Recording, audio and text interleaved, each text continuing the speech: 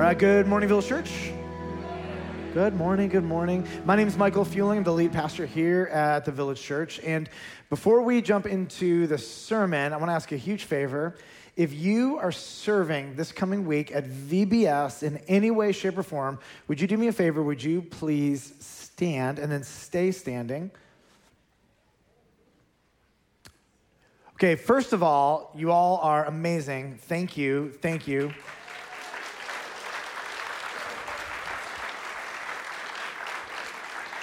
No, Madison, don't sit down. Most people who serve do not want credit, particularly if you're doing it to the glory of God. But I want to take a moment, and I would like to encourage you, and I want to pray for you. You have an incredible opportunity this week. There will be hundreds of kids coming through our doors. Many of them you know because they go to our church, and you get to rub shoulders with them. And particularly, I want you to remember this, these kids look up to you. And for you to give them your undivided attention, it is an unforgettable memory in their souls. But there will be a bunch of kids who come through these doors and they do not know Jesus as their Lord and their Savior, and you have the unbelievable joy to represent Jesus and the gospel to them. It might just be somebody you're passing by. It might be a student in your group. It might be some student who is irritating you to no end and driving you crazy. But I want you just to remember, you have this incredible sacred privilege to steward every single one of these kids, but not just their kids, their moms, who it's mostly all moms dropping them off, a couple dads here and there. By and large, mostly moms love their kids, are ferociously protective of their kids, and you get the joy to show them love by loving on their kids. And so we don't know most of the people who come through the doors, but what a joy and privilege we have to love them and serve them in the name of Jesus. So I want to take a moment. I want to pray for you. I am so thankful for you, and I'm so excited to see what God does because of your faithfulness and keeping everything rooted in the word and the gospel. Amen? Let's pray together. Father, I lift up my brothers and my sisters, these men, women, and students. Thank you that they gave up a week of their life, a really unbelievable amount of time, not just this next week, but even in preparation. God, I pray that you would fill each one of us with your Holy Spirit. Like, we know we have the Holy Spirit when we trust in you, but your word says that we need to be filled with the Spirit. Would you give us your eyes to see each child? The ones that irritate us, the ones that are distracting, maybe the ones that have special needs. And I pray, God, that you would give us the ability to see them through your eyes. Lord, that you would give each one of us supernatural patience and your wisdom to respond to circumstances in a way that glorifies you, loves these kids, and loves their parents. Lord, I pray that you would prepare us for really sacred conversations. Would you give each of us leaders at the right moment the courage and the clarity to ask kids if they've ever trusted in Jesus? God, I pray that through the proclamation of your gospel, that you would awaken kids to eternal life for the first time, that their entire eternity would be changed because of the investment made. And Lord, we have this great privilege and joy, so would you continue to bless and empower each one of these leaders as they seek to serve. Lord, would you protect their attitudes? Lord, as the week goes on and we get more tired and irritable and hungry, Lord, you have given us self-control. And so God, I pray that each and every one of us would rise above exhaustion and would rise above irritation. Lord, would you even create a spirit of unbelievable unity amongst the volunteers and leaders of VBS? Lord, I know there's even some people that are newer to the church and they're just jumping in. And God, I pray that you would even begin forging in this time lifelong friendships where people begin to dig deep roots into their church family here, God. And so, Lord, we commit this entire week to you, and we are so excited about what you are going to do. You have a plan. You know exactly what you want to do. You've actually been working behind the scenes preparing kids and moms and families for this next week. And so we just can't wait to get to the end and see what you had up your sleeve. And we're going to give you all credit, honor, and glory for that. We pray all of this in Jesus' name. Amen? Amen. You guys can be seated, or if you want to stand during the entire sermon, have at it. All right, we're on week 3 of a series called Worship Music, the month of July. We are digging deeper into this subject. Maybe you have not been here in the month of July, and you're thinking, what? We're only doing one song? Don't worry. At the end of the message, that's where we're going to be spending most of our time singing to the Lord and worshiping him through music in that way. We're also going to do communion at the very end of the service as well, so fret not. All right.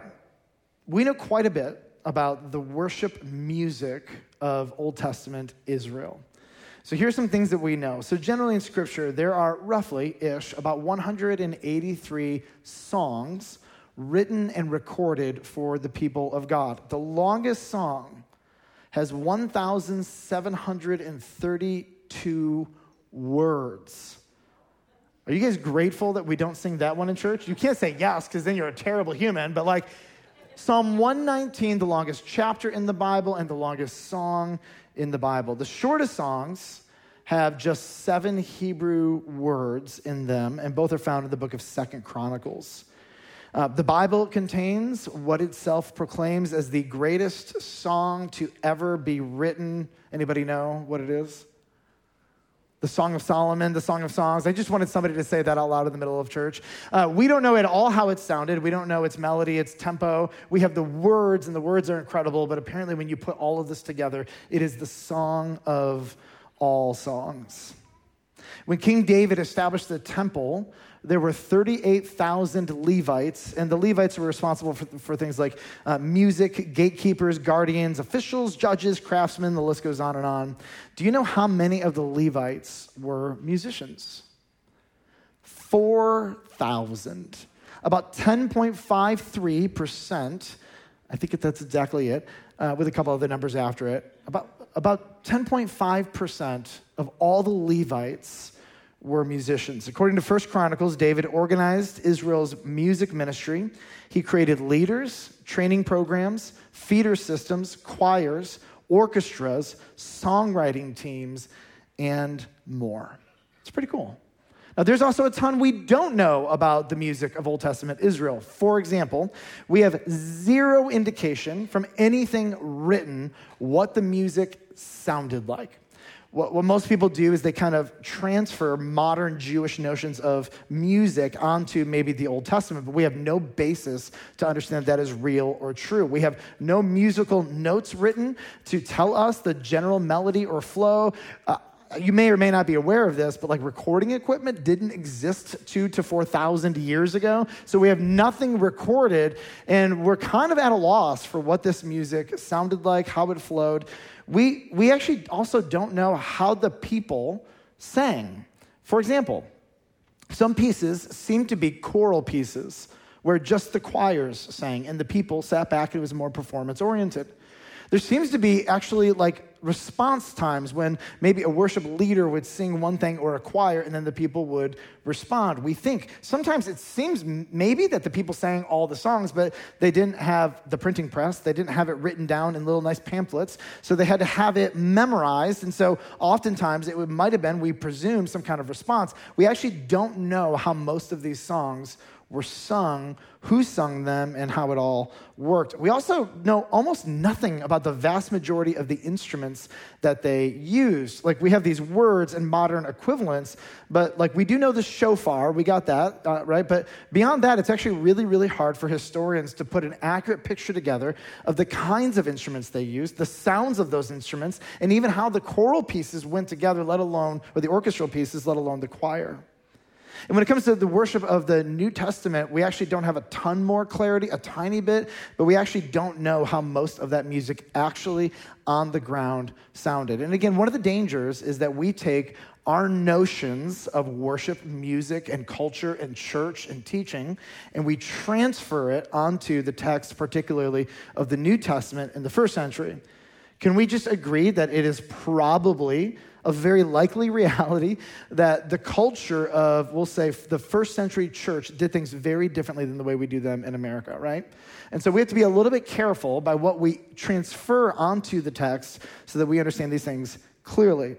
One of my biggest frustrations is, God, why don't you give us more clarity on how they sing, the style of music, the kind of instruments, the melodies? Because for 2,000 years, Christians have been fighting about this kind of stuff. Churches have been divided over it, and over the last about 400 years in church history, it has only amplified. Literally, churches exist because they broke off of another church only because of the style of music. All right, open up your Bibles, Colossians chapter 3, verse 16. It starts off like this: let the word of Christ dwell in you richly, teaching and admonishing one another in all wisdom. Pastor Dean preached on that last week. This week, we're going to focus on the back half of the verse. Singing psalms and hymns and spiritual songs. Interestingly enough, Paul writes something almost identical to the church in Ephesus in the book of Ephesians 5:19. He says this, addressing one another in psalms, hymns, and spiritual songs. Every section of Scripture, everywhere, it is written to prevent a problem, identify a problem, or fix a problem. Let me say this again. Every section of Scripture, it's written to prevent a problem, identify a problem, or fix a problem. And every rule or law is given because someone somewhere has been strongly tempted or has broken that rule. Think about the book of Leviticus and just start thinking about all the really, really weird rules, social laws and rules in that book. All of them are written because someone somewhere was doing something they should not have done. So immediately, here's what I know about the church in Ephesus and the church in Colossae. If there isn't a worship war yet, there soon will be. And so these worship wars, they go all the way back to the first century, even it seems in the churches that the apostles themselves started. Now, what I want you to do is I want you to imagine with me the demographics of a first century church. And there are, generally speaking, three kinds of converts that you're going to find in a first century local church. Here's the first group, the Jews. Usually, they were going to be a minority group wherever you were, unless you were in Jerusalem or just outside of Jerusalem. And if I'm being honest, I think the Jews had probably the absolute hardest time of any of the groups we're going to talk about acclimating to new covenant worship. So this group of people, they grew up studying the Old Testament. They knew the Old Testament better than you could ever possibly imagine. You take the best Old Testament scholar in this room, they would put you to shame by and large. And their songbook, their hymnal, if you will, was the Old Testament Psalms or Psalter. That was their book. And they knew these songs. They knew the melodies. They grew up singing these songs. You know the songs that you remember and you love from when you grew up and how near and dear they are to your heart, and they formed you and they shaped you. And every time we sing them, you're just like, it brings you back to this place. That was the Psalms for all these Jews. They loved the Psalms. They knew them. They formed them. And these Jewish men and women and students and children, they are getting acquainted with a brand new covenant, a brand new set of laws and rules that guide and determine how a person worships God. Let me share for you what I think is one of the biggest transitions and challenges these first century Jews had to go through. Under the old covenant, under the old law, they were not allowed to get near the presence of God. The presence of God was bound up in the temple and the Holy of Holies. In fact, the only person who could walk into that Holy of Holies was the high priest once a year after much ritual purification. And if he didn't do it right, dead, gone, incinerated. So they're scared. And here's what you know. As you get closer, you got to be really hesitant and be petrified. In fact, many of you know this from Ecclesiastes chapter 5, verse 1 and 2. It says this about coming near to the temple, to the presence of God. Guard your steps when you go to the house of God. And then later it says, don't let your heart be hasty to utter a word before God. For God is in heaven and you are on earth, therefore let your words be few. In fact, here was kind of the teaching. The closer you got to the presence of God, shut your mouth, lest you say something out of place. You're in the presence of a holy God. Be afraid. That's the old law. Now we have a new law, and the presence of God has left the temple and filled the people. Listen to the book of Hebrews. This is a book written for Jewish converts, helping them understand the new rules because the old rules are gone. And here's what the book of Hebrews says, 4:16. Let us then with confidence draw near to the throne of grace. I'm sorry, what? So you're telling me that I could go to the presence of God, not with hesitance, but with confidence. So what's going to happen when I run to the presence of God, to the throne of God with confidence? It says that we may receive mercy and find grace to help in time of need. You're telling me that when I run to the throne of grace, I don't fall dead because of my sin, but I receive mercy and I receive grace that now I have full access to the presence of God through the blood of Jesus. Not just the high priest, but all Christians are functionally priests who have access to God. This is crazy talk. Now, can you imagine being a first century Jew in the local church and your entire notion of not just worship music, but worship in general and access to God is being flipped on its head? There's a second group.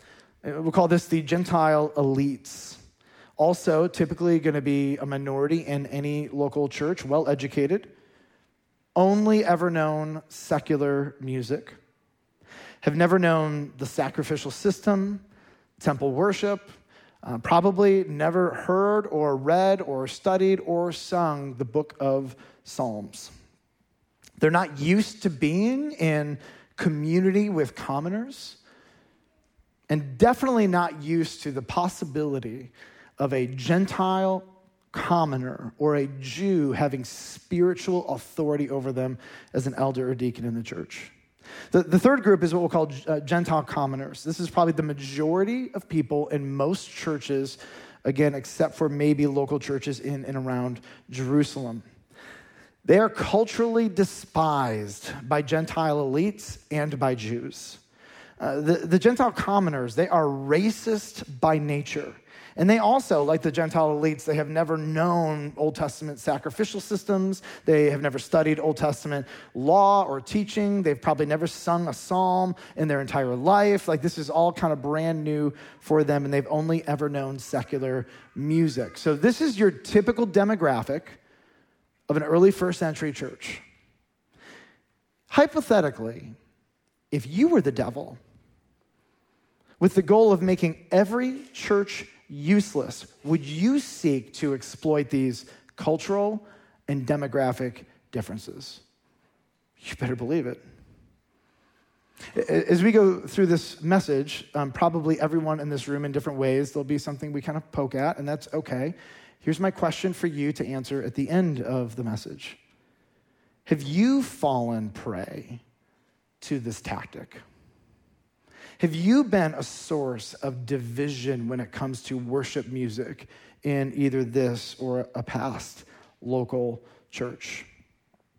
Here's the challenge. Every congregation, they need to figure out how to come together and sing songs that bring God glory in a spirit of unity. They have to figure out how to bridge these cultural differences. And here is the counsel from the apostles. Ready? Sing psalms, hymns, and spiritual songs. That's it? That's it? Look, what do they sound like? Like, is there a meter we're supposed to sing them in? Like, what psalms? All the psalms? What about Jesus? I mean, your questions should arise at this moment. So what I want to do is I want to explore each of these categories one by one. Number one, psalms. Very simply, scripture set to music, particularly Old Testament scripture. And the Psalms are familiar, as we said, to the Jewish people, but I want you to catch this. What Paul is doing is mandating the Gentiles to at least sing some of the Jews' music.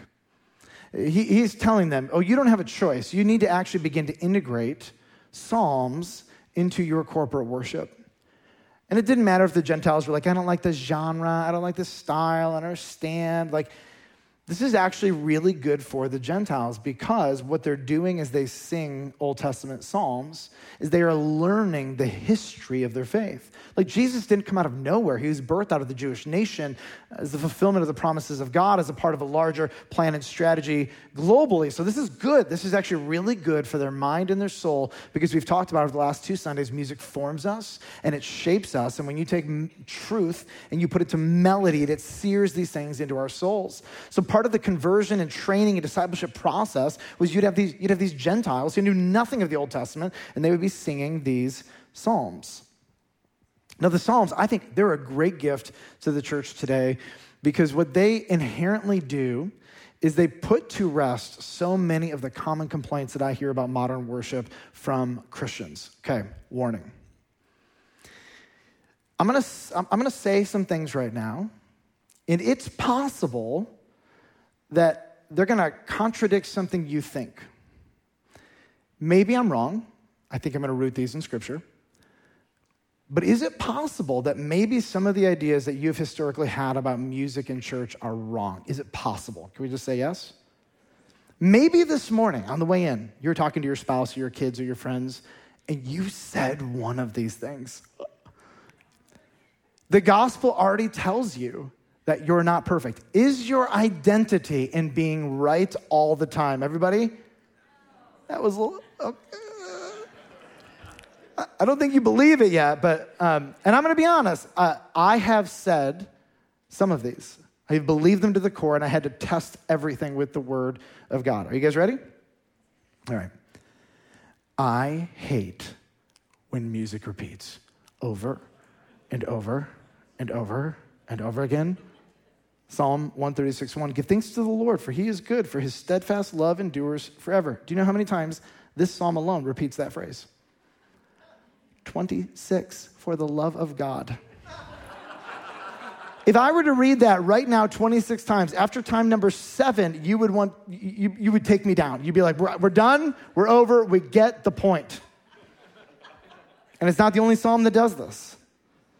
Repetition takes truth and it sears it into your soul. So I did a little bit of heart reflection. I was like, Michael, why does a lot of repetition kind of like annoy me a little bit? I thought about some things other people have said to me. So if I might poke a little bit, maybe this will help you. I think there are 3 big reasons. There's like 80, but I came up with 3 that repetition bothers us. Repetition bothers me when I believe I have mastered a truth and I see myself as above it. I got it, nailed it, done for the love. I got it, I've got it. Repetition bothers me, generally speaking, when I have a spirit of criticism. Actually, everything bothers me when I have a spirit of criticism, let's be honest. But number 3 is repetition bothers me when I sense the musicians are just being indulgent and they've stopped serving the body and they're more just kind of having fun. That's a legit thing that happens. That's real. I hate when music repeats. Number 2, worship songs shouldn't be I songs, but we songs. Sounds great, doesn't it? Feels logical, doesn't it? Except the vast majority of the Psalms are all written in the first person.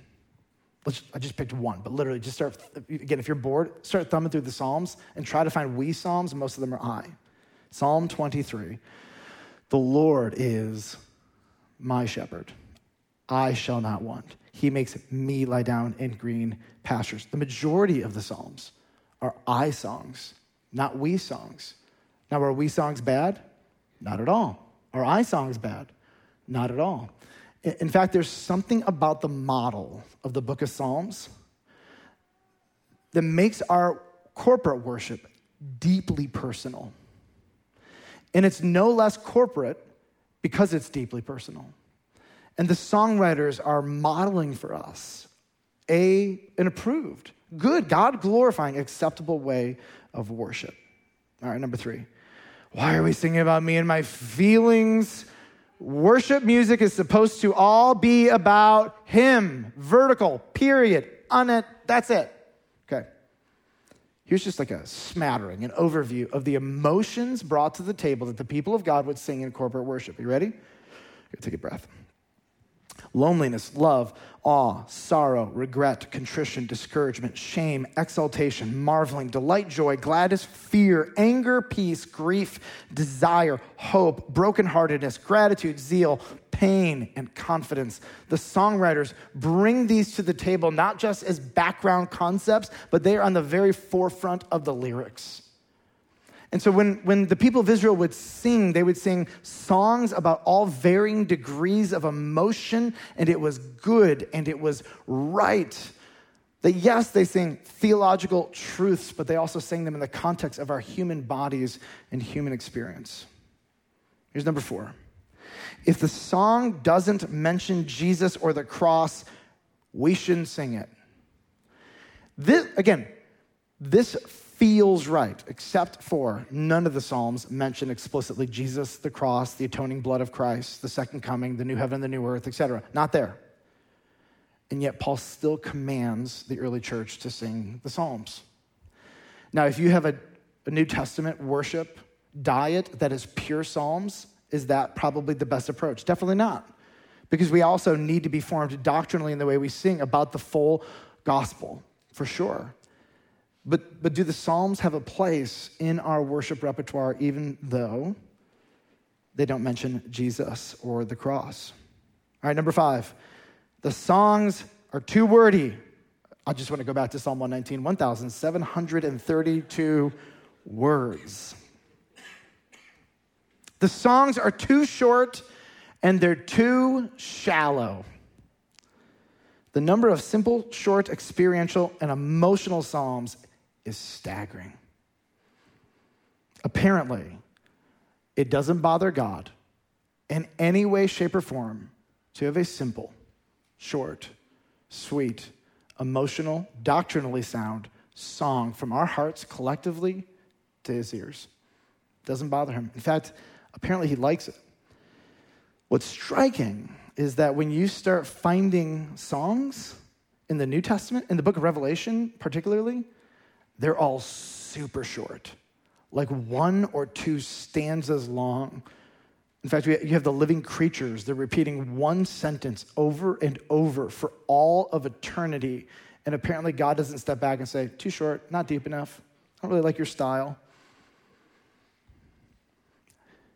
Do you know where each of these complaints come from? I'm tempted to say Satan, but I'm not. Because I actually don't think probably most of the people who are teaching these have bad motivations. What I find is for most of us, we're doing the best we can, right? But I will be honest, I have spent quite a few hours in the last couple months listening to a bunch of really, really preferential preachers demand their preferences be mandated on every church, and if they don't, then they're demonic. I can't tell you how many pastors and sermons I hear like this. But these kind of ideas, they come from, and I want you to hear the whole sentence, elitists who have been training Christians for the last 200 years that true worship, which glorifies God the most, sings one kind of song from one kind of genre, from one section of human history, 1750-ish to 1950-ish, few exceptions, using one dominant cultural expression. One of my concerns is that somehow we need to be able to pick up a philosophy of worship music and it needs to work for sub-Saharan Africa or the Aboriginal people in Australia. And I do think that different cultures can have different expressions. And I think what the Psalms show us by particularly not telling us how the song sounded, but showing us the diversity of the kinds of songs that the people of God sang is that God doesn't mind a little bit of cultural diversity. He doesn't mind a little bit of, we'll say, linguistic diversity. He doesn't mind if there are some songs that are very verbose and very short, some that are deeply emotional, experientially oriented, and some that are just deeply theological, some that repeat a lot, and some that don't repeat anything. Like it appears that the Lord has given us an unbelievable amount of freedom, and our job is to have a well-balanced diet. Here's the second category, hymns. This is going to be fun. Theology set to music. This is easier for the educated to understand and sing, for sure. It's harder for illiterate, whether you're musically illiterate or otherwise. It's harder for the young, the spiritually immature, but necessary. Good melody makes difficult doctrine accessible. And this is why we pay particular attention to melodies that can stick in your brain so that we can pull the words out anytime we need. It's amazing. If you told me to simply just memorize a good, rich, deep hymn, I'd have a hard time doing it. But you put it to melody and that song begins to stick in my brain and we can recall all of the lyrics. Now, I cannot effectively teach on what Scripture means by hymns without clarifying a few details about modern hymns. You guys ready? Number 1, modern hymns are just not what Paul is referring to here. He's not opposed to them by any stretch of the imagination. It's just not what he's talking about. What most people mean by hymns is this. Number 1, music that I grew up with. 2, music that is in a book with notes so all can sing. And 3, music that has stood the test of time Like, those are all great things, are they not? And we should sing music that has stood the test of time. And some of you, the songs you grew up with are incredible, and we should continue to sing those songs. So for modern hymn lovers, I want you to be encouraged. What Paul is saying isn't opposed to this. It's just not what he's talking about here explicitly. But number two, modern hymns were very controversial. Most people don't understand this. They somehow have this, like innate sense that this is what the church has been singing for 2,000 years. I want you to listen to one historian. They wrote this about the style of music before modern hymns. Modern hymns really became very popular and began to integrate throughout American culture in like the 1750s and later, but not without much controversy. Here's what he says. In early colonial America, congregational singing consisted almost exclusively of metrical psalms. In this, as in most other matters, the colonies followed the lead of the mother country, who is England. So this idea of hymns was not how the American church and the English church worshiped. A metrical psalm, this is a little bit different, but metrical psalms, what they did is they would take a song that everybody knew, and that song would have a certain meter to it.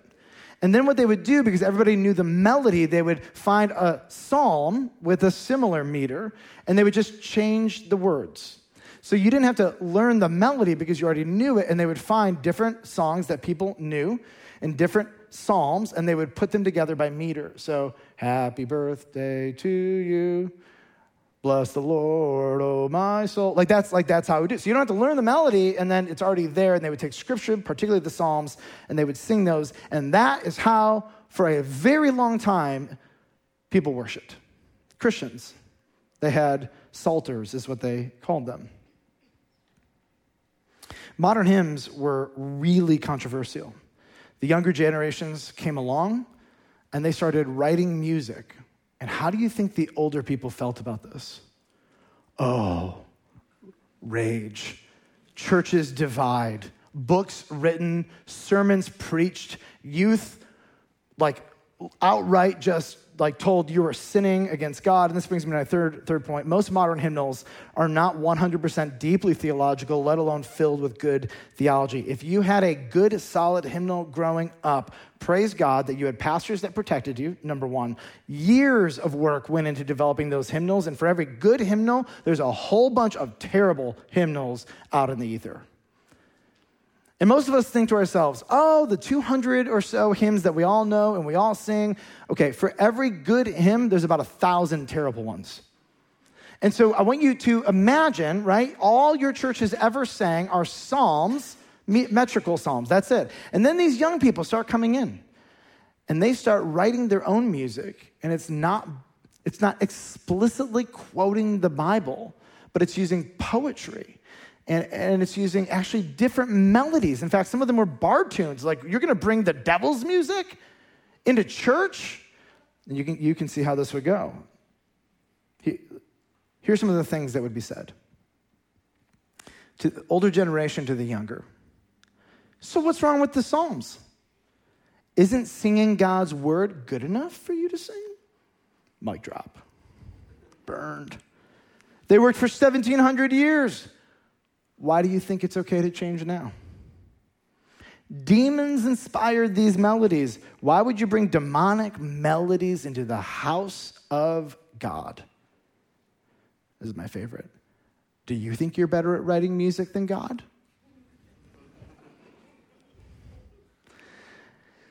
It is a good impulse to want to protect the church.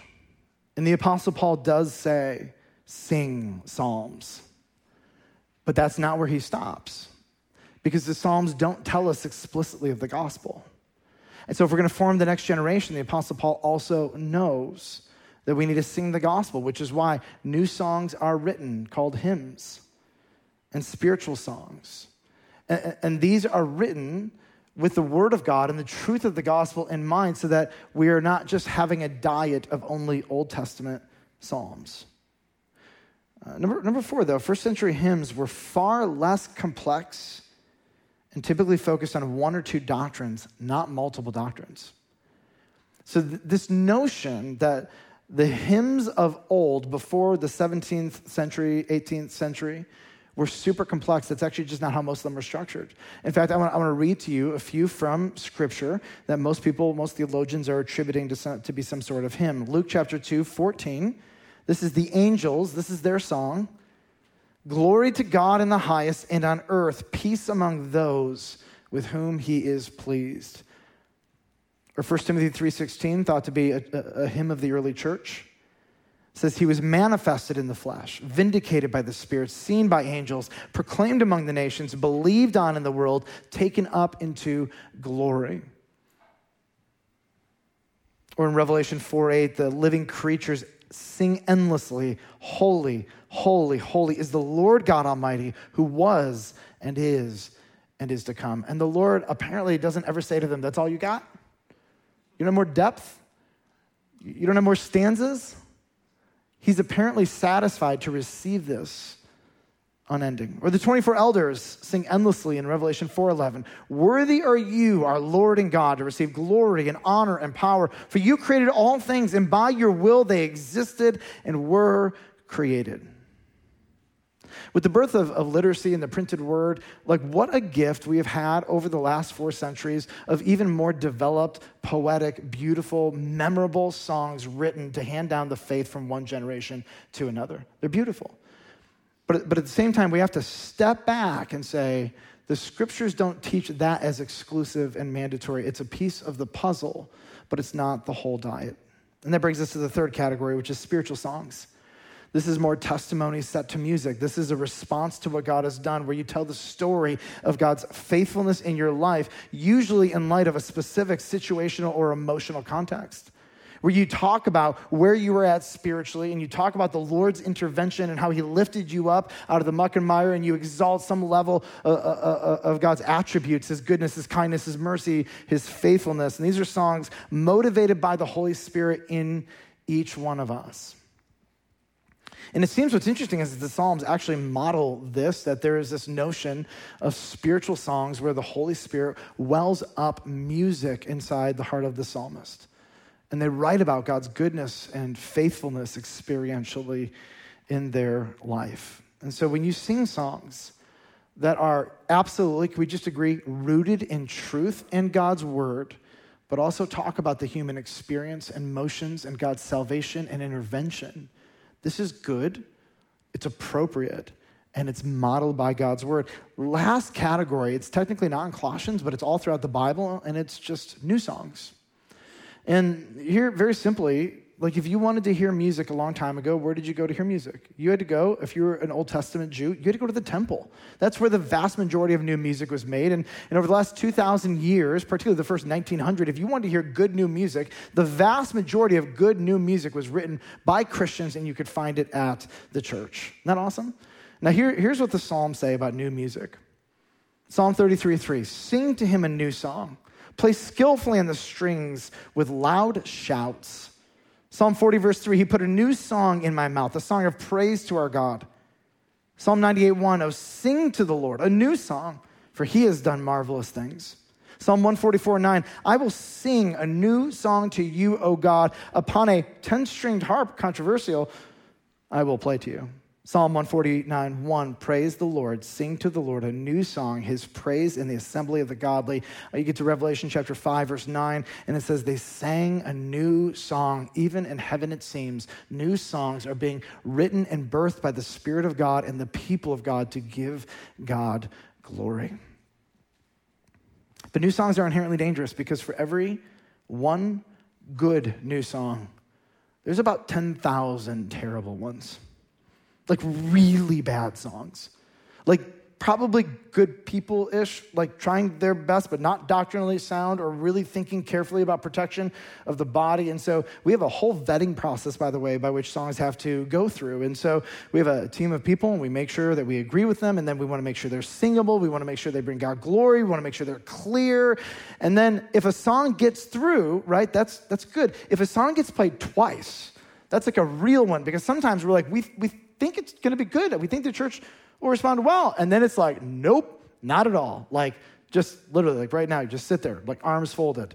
And we're like, all right, well, maybe that's not the most helpful, but this is why every local church needs a vetting process to make sure that we love and serve you and that all of our music brings glory to God. All right, so what? I have 3 short so whats.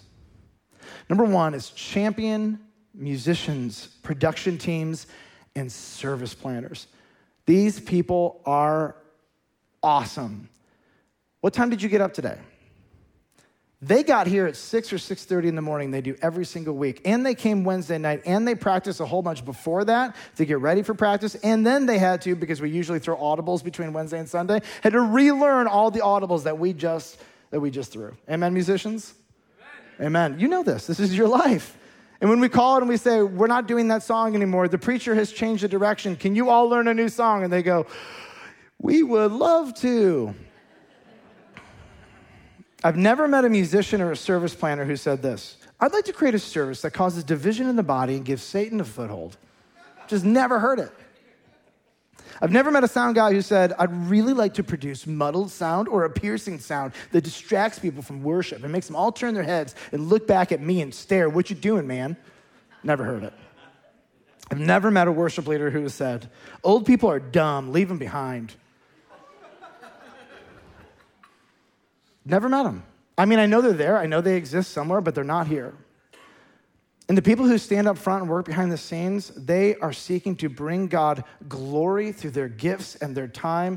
And it is actually one of the most time-intensive ministries in the entire church, week in and week out. What I find is that when most people understand the values that these teams have, empathy increases for what they do. Here are just a handful. We value celebrating God's goodness in the gospel. We value melody and words that sear truth into souls. We value music that sings scripture, theology, and testimony. We value musical styles that less younger Christians can understand, but content that all Christians can sing together. We value loving and flexible feedback so we can better serve our local church. We love the feedback that you give us. It's why we put these numbers up on the screen so you can ask questions and go deeper and share some of the thoughts that you guys have. We value the leaders who love and serve our local church faithfully. We have a negative value. You should probably know about it. We do not engage with sinful anger, demands, or threats. In fact, if you bring this to the table, conversation over, and our rule is whatever you're asking, no matter how good or noble, it's not happening because we don't work that way. But I'll tell you, anybody who has a spirit of cooperation to bring God glory and of kindness, man, we will navigate any discussion for the good of this body and to the glory of God. So what, number 2? Let us blunt Satan's worship war strategy. I think there are 4 simple ways we can do this. Number 1, appreciate the cultural and generational diversity of your local church. If you demand conformity of your preference and your musical styles, you will hate your local church, you will hate heaven, and you will fall right into Satan's strategy of division. Number 2, defer to one another out of love, especially our elders. Deference does not mean silence. Deference does not mean do what you're told. Deference is about attitude, not silence. It is believing that your leaders have a desire to love you and serve you and want to hear from you. And it's a desire for you to speak what God has put in your heart in a way that brings God glory. And in that spirit, we have an awesome and incredible collaboration together as the people of God so that we might give him glory and serve our church. Here's the third one. Be uniquely tender to the younger generations. The style of music that we choose should never compromise the words, truth, the gospel, singability. But by and large, if you've been around and like worshiping for like a very long time, if you've been like, I don't know, a Christian for more than 5 or 10 years, in theory, you should be able to sing anywhere, anytime. I should be able to plop you in the middle of Mexico or in some different country. Like you should be probably past the point where you say something like, unless it is the style that I like, I cannot sing or worship. We should be past that. And so we try to pick a genre of music generally that is singable for the younger generations or less mature people. Like my hope is when I'm in my 70s, 80s, and 90s, my expectation is the style is not going to be what it is today. And 20 years ago, it's different than it is today, et cetera. And that's fine. That's normal. But my commitment now is I want to serve the next generation, and I want to make worship as accessible for them as possible, because I can worship anywhere, anytime, short of it not bringing God glory, being rooted in truth, and not being generally singable. I can deal with anything. But younger Christians, they don't actually have that maturity yet. They might be young in age, or they might be young in spiritual maturity. But I want to be able to do something that actually serves them, but doesn't compromise truth, singability, melody, or the searing of our souls with the word of God. Finally, number 4, beware of teachers who demonize those who are different. They are everywhere. They are everywhere. And it is so challenging. When you go on YouTube and you download sermons on worship music, some of these people are so terrible. And they're not trying to be, but they literally have this framework. Unless you sing one kind of song, one kind of genre, and one kind of way, it is of the devil. And that is generally speaking how so much is out there on worship music. May we not bring that spirit of division and closed-mindedness on stuff the scriptures don't address into the local church. All right, finally, my last so what. Thank you. Thank you for your kindness. Thank you for your encouragement, your sincere worship. Since I've been lead pastor, 2010 is when I started as lead pastor. I think maybe there's been 1 or 2 people who have sinned, maybe, and I'm even having a hard time remembering the conversations. The cooperation we've been able to have with the body of Christ here has been absolutely incredible. And let's be clear, nobody gets everything they want. I don't, you don't, we don't. There is a compromise that happens in style, but what we all want is to bring God glory and to serve our local church. And so as I talk to my buddies who are pastors, this is a battle in churches. And one of the reasons I want to do this series is because I really just didn't want this to ever become an issue. There's not a group of people that I'm picking on right now. There's not some group of old people who are we got to fight back for hymns, or some group of young people who are down with the whatever. There's nothing, we're not experiencing coups in this church. Praise God. And so lest you think anything I'm saying is about any kind of group of people that are creating issues, it's just not. So I can look at this church and say, holy smokes, this has been an absolute joy and privilege to be able to lead in this season with a spirit of unity, and men and women who have gone before me. I'm sure they fought these battles, and I stand on their shoulders, and I am eternally grateful for the spirit that they birthed here at Village Church. And so I'm just very thankful. I'm thankful to sit here and listen to you sing. If you're in the back, you can't quite hear the cacophony of voices up front, but I get to sit up here and just to hear all of your voices come together and to worship God. It is beautiful. And our worship team has the joy to sit up here and to hear you, all of you collectively, your voices are focused on this team up here. And that is so energizing for them to hear you. And it makes them even want to give God more glory as we do this together for the sake of him and to serve the people in this church. So thank you for that. Appreciate that. I want to invite our musicians to come up front, and we're going to spend some time singing together. And as we do, the first song that we're going to sing is 10,000 Reasons. Do you guys remember that old song? It's not old. In the history of worship music, it's barely just got written. Oh my goodness. But it's funny how we think about old music, isn't it? It's actually very new, but it's rooted in Psalm 103. Psalm 103 starts off like this. It says, "Bless the Lord, O my soul, and all that is within me. Bless his holy name." And I love this because he's talking to his soul, and it's almost like his soul doesn't want to do it today. And he's like, oh no, you take everything that is within you and you bless him. Because you don't bless him based on how you feel today. You bless him because he's worth it. And there's this theme actually through Psalm 103 I just want to show you because I think it's a great catalyst for worship, particularly when you don't want to. David sinned big. And David sinned so big that he should have been dethroned as king and he should have been killed. But God had mercy on him. And in the psalm, he says this in verse 2, "Bless the Lord, O my soul. Oh, don't forget his benefits, who forgives all your iniquity."